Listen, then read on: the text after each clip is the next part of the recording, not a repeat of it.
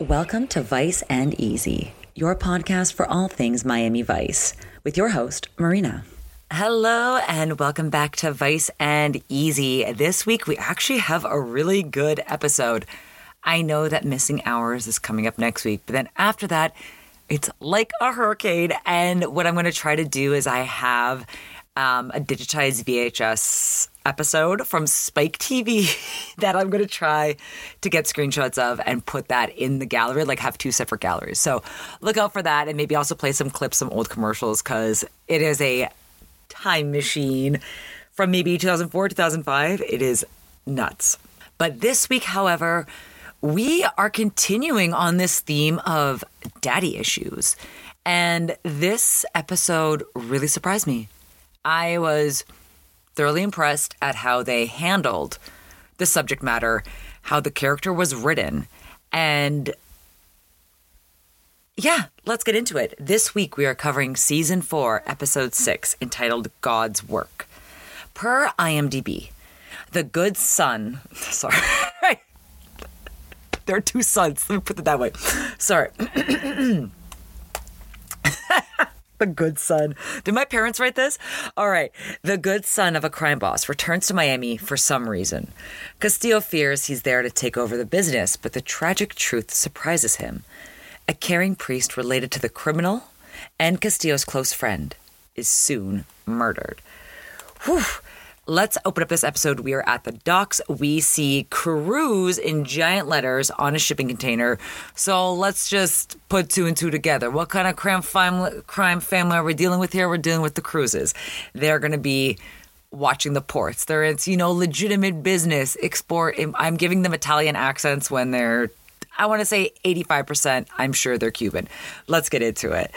It turns out that they're doing undercover. Crockett is in the van, which is very unbecoming of him. I'm sorry, he's too handsome to drive a car like that. Then we have Zwitek undercover, like kind of looking like a worker with other undercover. And then Tubbs pulling up in his sweet ride to make this deal. They have each other on the radio. So Crockett doesn't want to do anything until they get the location of the merchandise. Now, the merchandise made me laugh. Also, the image of his father made me laugh. This is a long clip, but I assure you, there was a good payoff. I heard your papa would pour a drink, pass out cigars, talk about politics, philosophy, highlight, and still take care of business. Yeah, but I do business my way. You got quite a flair for it, too. So where's the merchandise? You get the location when I get the money. All that happens inside. So what are we talking? Coming off. 6 containers, 20-inch Trinitrons, autofocus cameras, PC2s with software. ¿Quién es eso? ¿Cómo está eso? You set me up, Cooper, you're dead. Boat's supposed to be clean. Hey, what the hell, Sonny? We got a new player. Let it run, Swy, let it run. Any moves, we lose Rico. Hey, easy. There's a thin line between rude and unfriendly. Given that they are making this deal in front of this beautiful giant yacht, they see this mysterious man in a white trench coat on the yacht. It turns out it is Francesco's brother, Felipe, who has taken only him, but the whole family and all of Miami by surprise by returning. So we are back at OCB after the intro, and Tubbs and Gina are talking and about what motivations. You see, Felipe, Isa Morales, had turned his back on the family business. He had gotten this great education in New York thanks to Papa's money, and he stayed out there. And he, got his law degree and all this. So they don't really know what to think of this, but you have to go to the gallery and see the board that they set up. It's not as manic as Charlie and the Pepe Sylvia board, but it's pretty awesome. And they also put a great picture of Felipe on there. Gina looks great in yellow, while Trudy looks great in like a berry red. Crockett's outfit is a little wild. It looks like he has a striped split open shirt, like a deep V, because there's a little bit of a flip on the fabric. And then maybe like a black overshirt. It is a little wild, but let's give it to him. So Castillo wants a full court press. He wants to make sure that everybody has tabs on the Cruz family. Gina, the lucky one, gets to keep tabs on Felipe himself. Zwitek and Crockett are going to go stake out the Cruz mansion. The best vantage point is in the ocean. Zwitek and I have something in common in this next clip. The best surveillance point's in the middle of the bay. Oh, then we'll use a boat. You remember what that is, don't you, babe? It's a new invention. It's just like a car, only it floats. Yeah, but I'll get seasick. Bring a bag. Very important personal life update that I may not have updated you on. When I was in Greece, we took a ferry to get around the Greek islands. And oh my Lord, this was also, they're already pretty bad to begin with. They're very rocky. They're packed, and you just got to like wait in this crowd of people in heat, no air conditioning. Then you finally get on. Luckily, you'll have a seat if you booked in advance. So the one we had, thank God we had seats in advance. It was not, I want to say a storm because the skies were clear, but it was the most turbulent ferry ride you could imagine. Two women writhing on the floor screaming because they couldn't stop throwing up. Staff, again, totally see this every day. Just like major sea legs. I, again, just sat in silence, just focusing on a spot, swaying my body back and forth, and just keep my eyes closed as much as I could. The boat hit a wave so hard that the latch and the door just flung open, and we thought that people screamed. It was so wild. And it was maybe an hour and a half. And I did not throw up on either of any of the ferries I took in Greece, and I'm very proud, but you cannot do anything. Like, I tried to watch TV for a bit. I was like, nope. Just gotta sit and focus. One day I hope to get my sea legs where I could either maybe watch TV or, do something aside from just like listening to instrumental music. So I'm very proud of that. But again, I very much am still feeling Zwitek. And like later on this episode, the way Don Johnson is driving this boat, I was like, he is a pro. And like, obviously I know he was doing cigar boat races while he was living in Miami, but that is wild.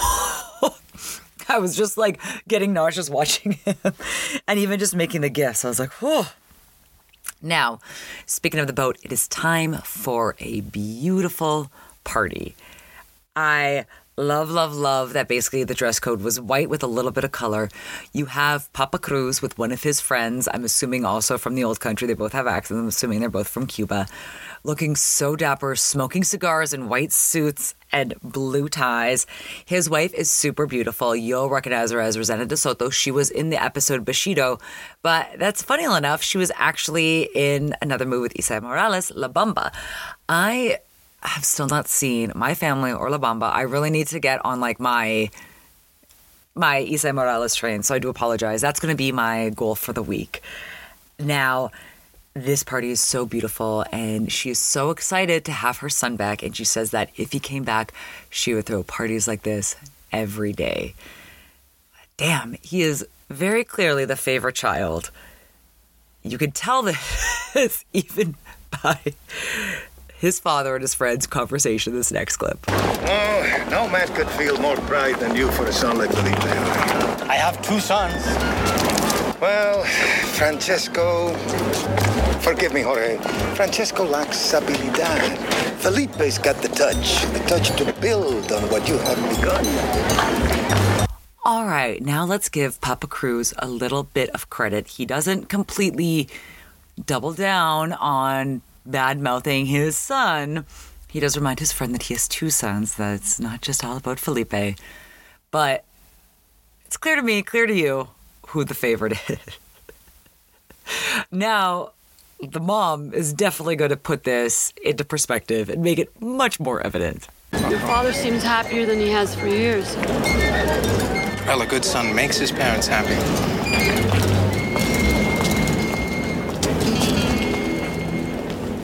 A good son always tells his mother the truth. The truth? Okay, the truth. I've come back to Miami because the people I love are all here. Oh, it's very sweet. And you could hear like the champagne clinking, and he gives the mother a kiss on the cheek.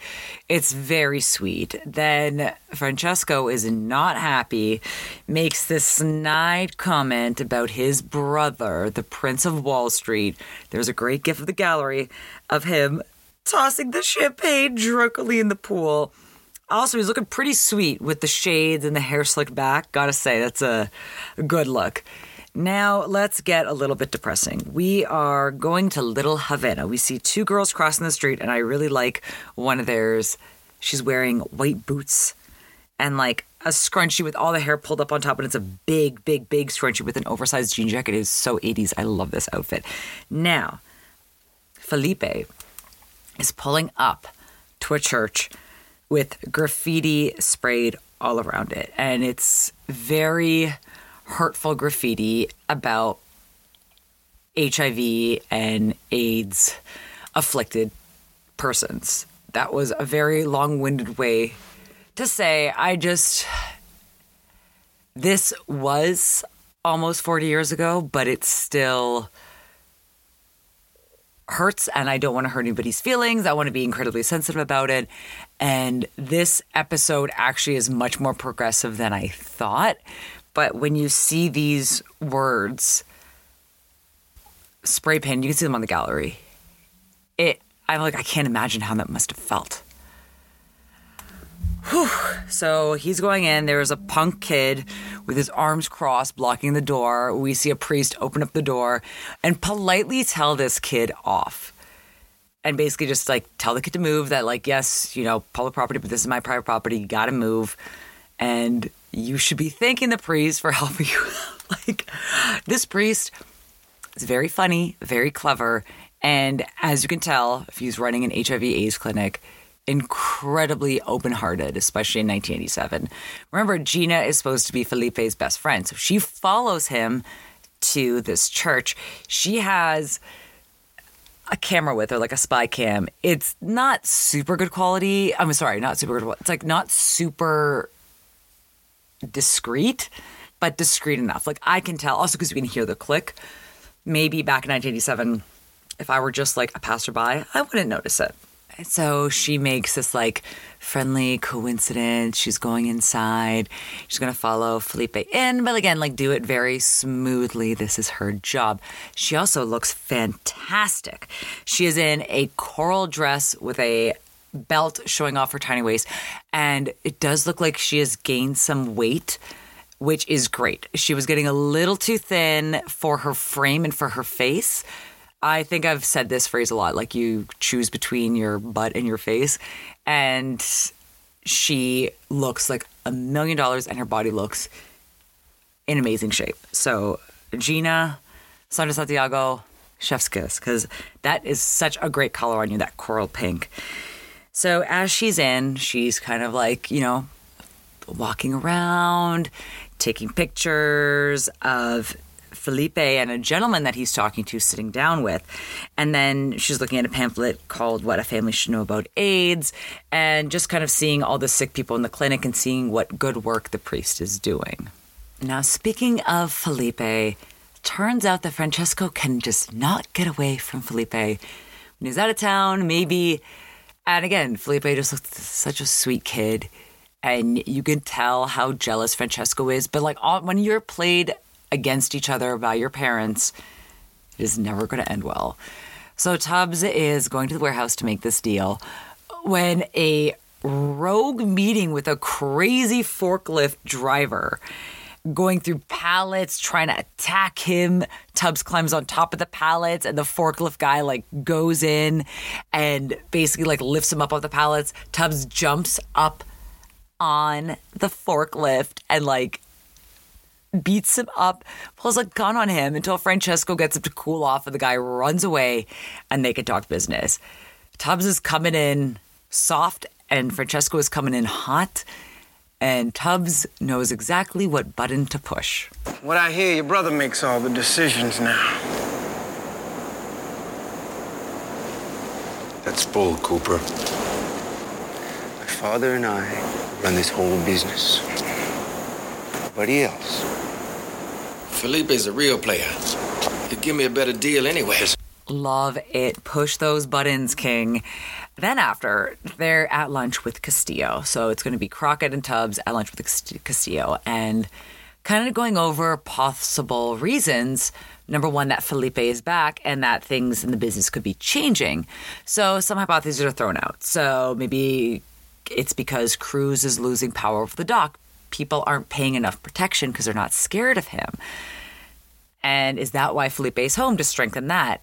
Then when Crockett and Tubbs throw in the priest after seeing Felipe go visit him, Castillo tells them, don't press into it, basically to back off, that this is a good guy.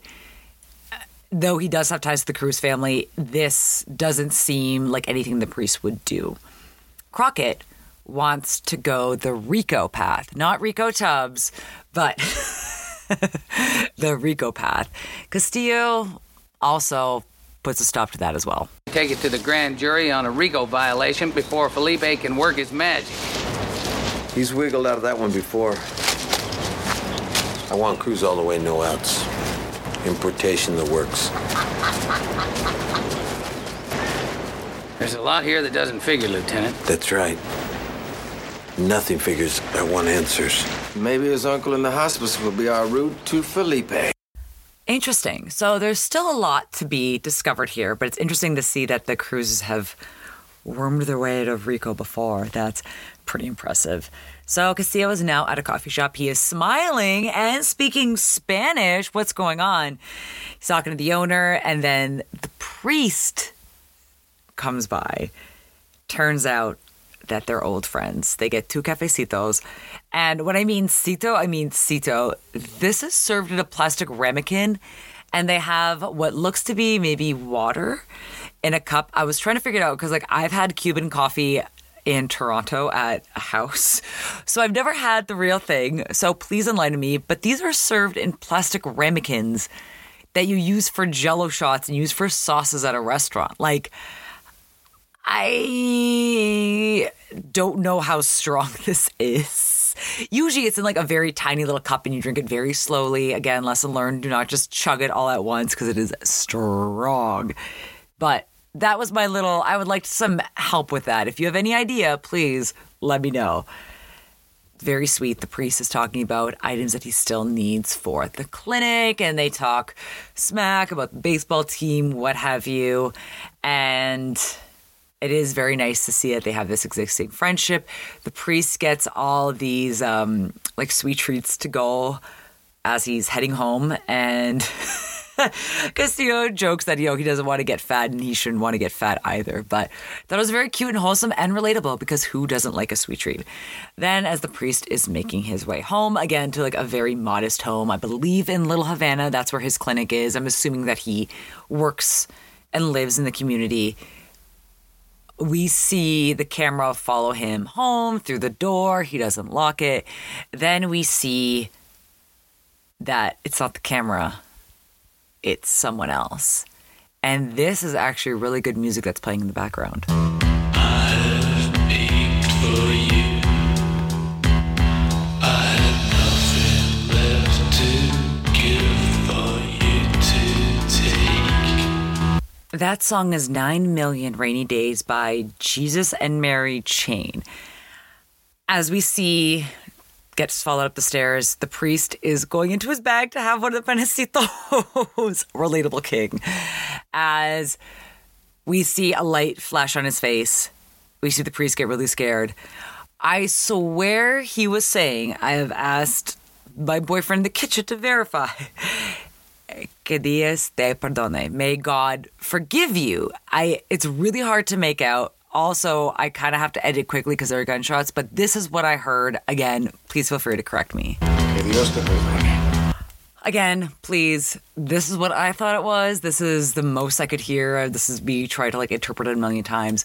If only my Mill Creek Blu-rays and DVDs actually had the subtitles, because way back in the day, those DVD sets, especially the Canadian versions, had all different subtitles in them.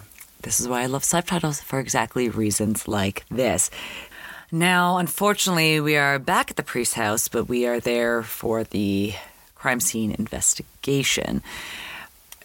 Crockett's ex-girlfriend that was in One-Eyed Jack has come back to life as a detective as well, looking very good in her outfits. The white shirt and the skirt. Turns out that the sister called it in.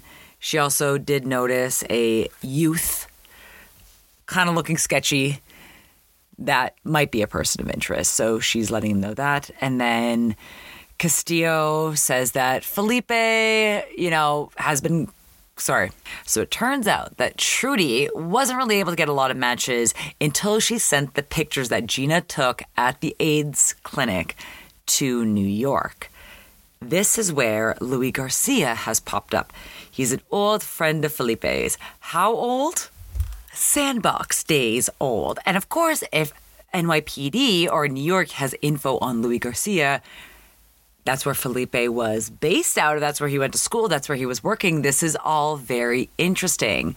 I'll let Crockett take it from here. Bay, Yale LLD. Do not pass go, do not intern in the streets, and make your bones go directly into the family firm.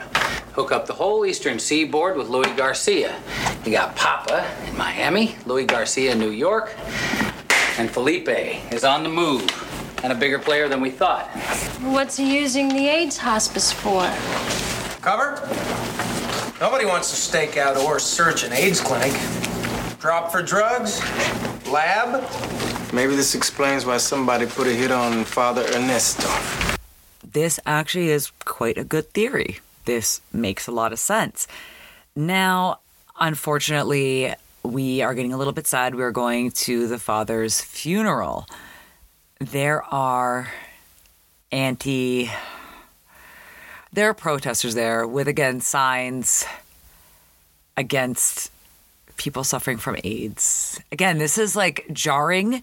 That's why I really debated, but I made it the cover art for YouTube because I was like, this isn't that far removed.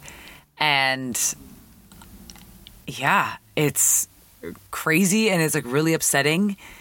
And I'm still toying with the idea. Maybe I won't make it the YouTube cover art, but wow, this is just such a powerful moment in history, and we've come so far. Whew. And obviously, the Cruz family is not really happy to talk to reporters. The father is kind of telling them to F off, and the mother tells them to be nice and to just give at least a statement to the press. And it's really sad. And then Gina ends up chatting a little bit with Felipe after the funeral. Felipe is not noticing that Gina's basically stalking him. But, however, I guess, you're using this priest as your middleman. And she brings up that she has a really sick friend that she wanted to bring to the clinic or to the hospice. And she's worried about what's going to happen now that the father is gone. That's when she and Felipe go to the church and see that that they're getting evicted and that they had a 24-hour notice to get out and take everything with them. And notice that the crew members who are taking stuff out, the moving crew, is wearing masks.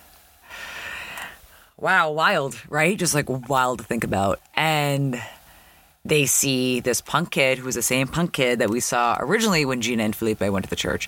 They take off running. Felipe tackles him. Again, this kid is very fast. He managed to run up the stairs of, I want to say, a house, the outside of a house. Turns around, pulls out a switchblade on them. That's when Gina pulls out a gun on the kid and on his friends, one of whom has nunchucks with him. Yes, again, go to the gallery because I definitely included evidence of that. Too funny. Now, this is also a great one-liner. Hold it right there! Don't try anything, kids! I hate surprises. Who doesn't? This Ute, Ricky Diaz, is brought in for questioning. He gets a little sassy with Tubbs to start. The message, Ricky. You're on the edge of a steep cliff, and I got reason to push. I told you it wasn't me. We all look alike, right? Doesn't that remind you of a young Ricardo Tubbs? I know we all look alike, you southern crackers. I'm so glad I have that clip saved. Now, Gina and Rico turn the heat up on little Ricky Diaz. They make it seem, they say that the Cruz boys are going to pick him up after. Oh boy, does Ricky Diaz change his tune. He's like, I didn't do anything. I saw a guy in a suit. Keep that. Again, Castillo wants to check in on this tip. Back in Castillo's office, he is looking over a Bible, has a newspaper clipping cut out about protesters. Then he sees a picture, 4 guys with the father and Castillo being one of them. Then he reads the inscription in the Bible left by Father Lupe, recently deceased. So it seems like their friendship really has spanned decades. Gina comes in. Again, she doesn't really have that much of a lead. What she was able to get from tapped phone conversations between the fathers, between Garcia and Cruz, was that Garcia's dad said that my son made it to Miami.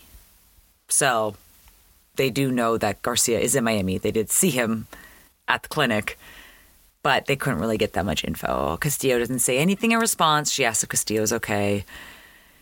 He doesn't answer, but he does say the hospice must remain open throughout the investigation to continue the priest's work. Castillo goes to talk to the landlord. She's the embodiment of what you would envision an 80s boss lady, a little bit older landlord, you know, very prim, proper, wearing white, wearing pink, letting Castillo know that, you know, families in the neighborhood had a right to be concerned, that this was their neighborhood too. Then when he has to make a call, he calls Gina, or it appears that he calls Gina, and asks for records, anything he has on the company in question. She changes her tune. It turns out it wasn't her. It was actually the church that held the lease, and therefore the church that ordered the boot. That's interesting. Yeah, Gina. Give me a rundown on a J.P. Moore management agency. Everything. Taxes, building violations, works. Lieutenant, Yeah, thank you. how about if I save you a little legwork? How about it?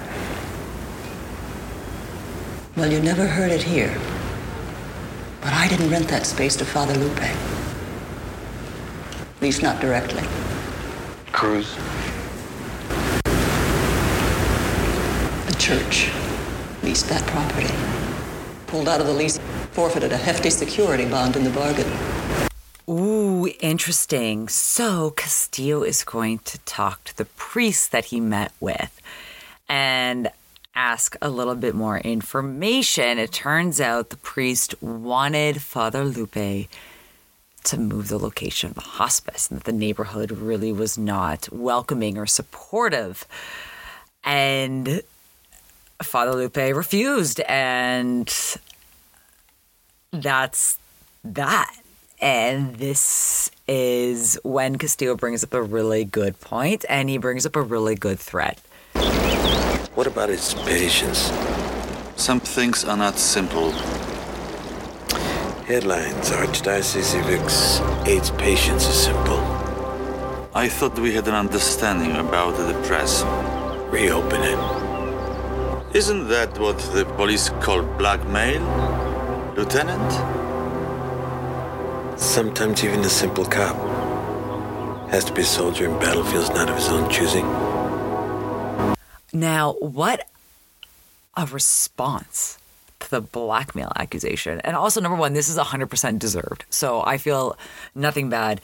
And wow, speaking of 40 years ago, what a different view people had of the Catholic Church than now. Very interesting. Now let's go get your seasick bags, because we are going on the boat. Again, please go to the gallery and just see Crockett riding around, flying around in this boat, in the Scarab, and I do not know how he's not throwing up the whole time. Kudos to him. He definitely had a lot of training on that. Looks like $1 million. I really enjoyed this outfit with the salmon Henley and the white sport coat, looking like $1 million. he pretends to break down right outside of Cruz's while he's kind of like scoping it out with binoculars. Switek, Tubbs also chime in. Tubbs says that Felipe has already headed out on the highway, whereas Francesco and his goons are going to chase Crockett. This, again, is a super funny scene at the end where Crockett sees a sign for Sandbar and basically dekes them out with like the swerve of the boat, and then Francesco falls overboard. And it's really funny. Gets up, throws his jacket on the hull of the boat, and starts like pointing and cursing at Crockett.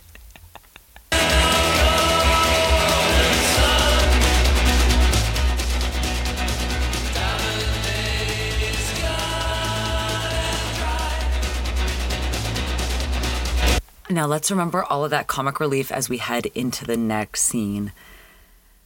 Felipe is visiting someone. We find out it's Louis. He looks really sick. He's lying down. Felipe and him holding hands, having a heart-to-heart. It's a really sad scene as he watches Louis die in front of him. I am so sorry. But I'm here now, okay? What would it be like to die? We don't say that. Don't say that, please. Come on. I'm so scared. Louis, please. We just hang on. Don't leave me alone, Felipe. No, I'm not. I'm not going anywhere, okay? Please, just hang on. Don't leave me alone, okay? It's a really sweet scene as Felipe tries to like help out his friend, and he says like, I'm gonna get you out of here, I'm gonna move you, and Louis is trying to communicate with him that like this is it. And then that's when Louis passes away, and it's like a very emotionally heavy scene. And afterwards, Felipe is surprisingly candid with Castillo. I would not be in this, don't want to say forgiving mood, but understanding mood after one of my closest friends just passed away in front of me. Castillo, as I've stated before, Louis and I were in a relationship quite a while back. And he came here a couple of months ago because of his sickness to be with Ernesto. And things took a turn for the worst. My uncle called me here. That's why I've come back. Never wanted to run the family business. You and your family are under suspicion for the murder of Ernesto Lupe. He was my uncle and my confessor. He knew everything about me. He always had.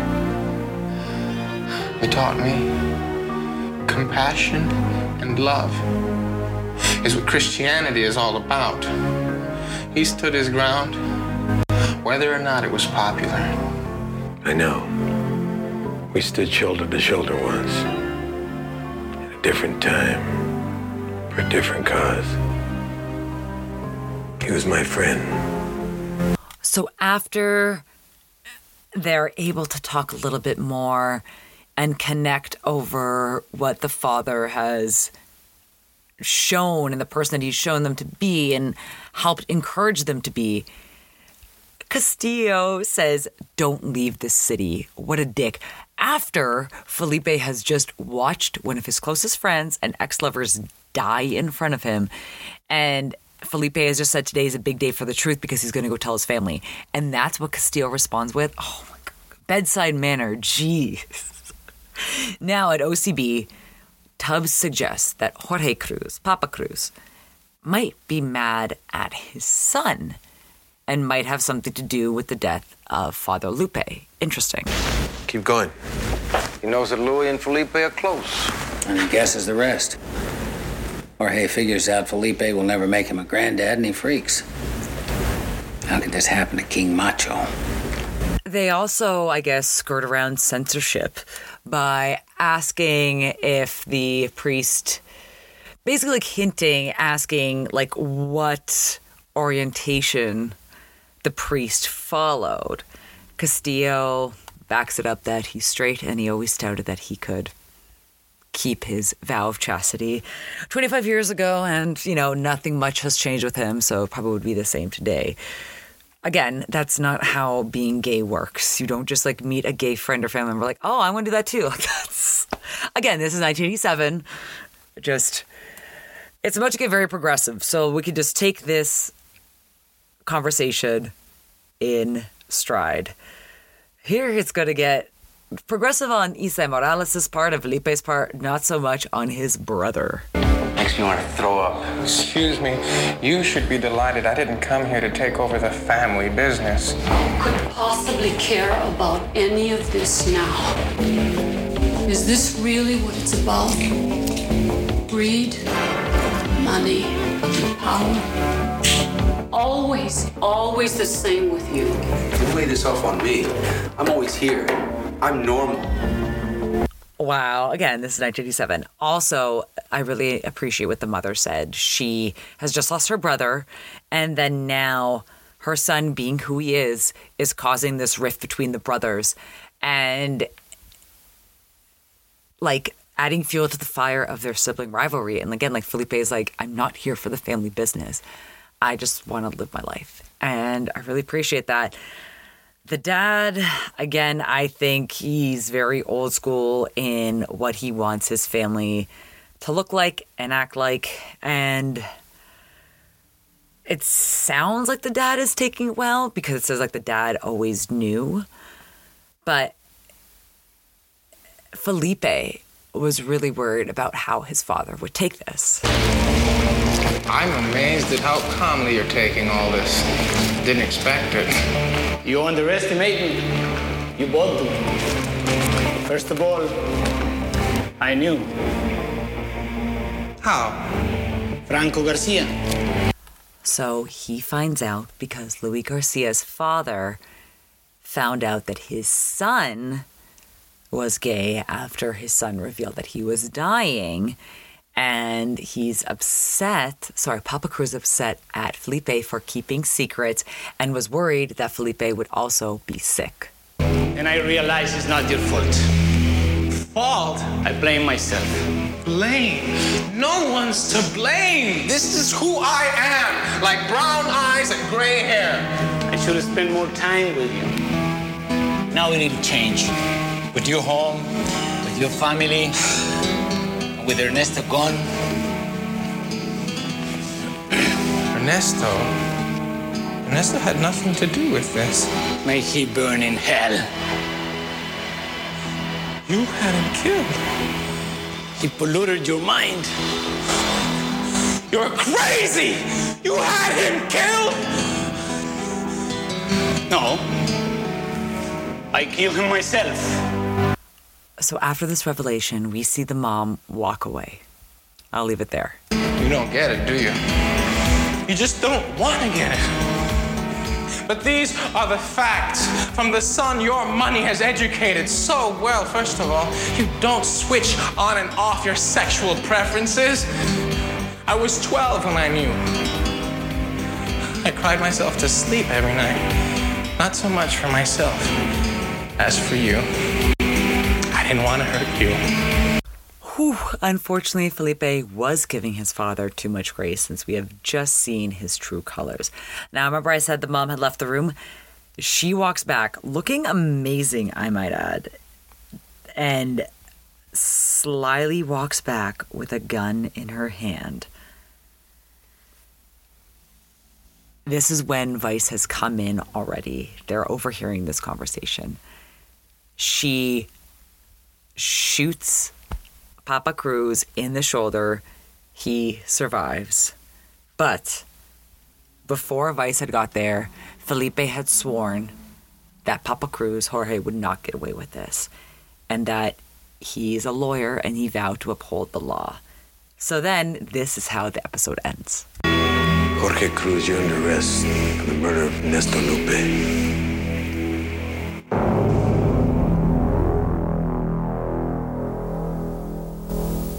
I also love that the father's getting arrested. So again, before Felipe was saying that he is a lawyer and he vowed to uphold the law and that his father would not get away with this. So the fact that the mother shot him, they're not saying that they're arresting the mother and that they're putting him behind bars for shooting Father Lupe. That's the ending I wanted.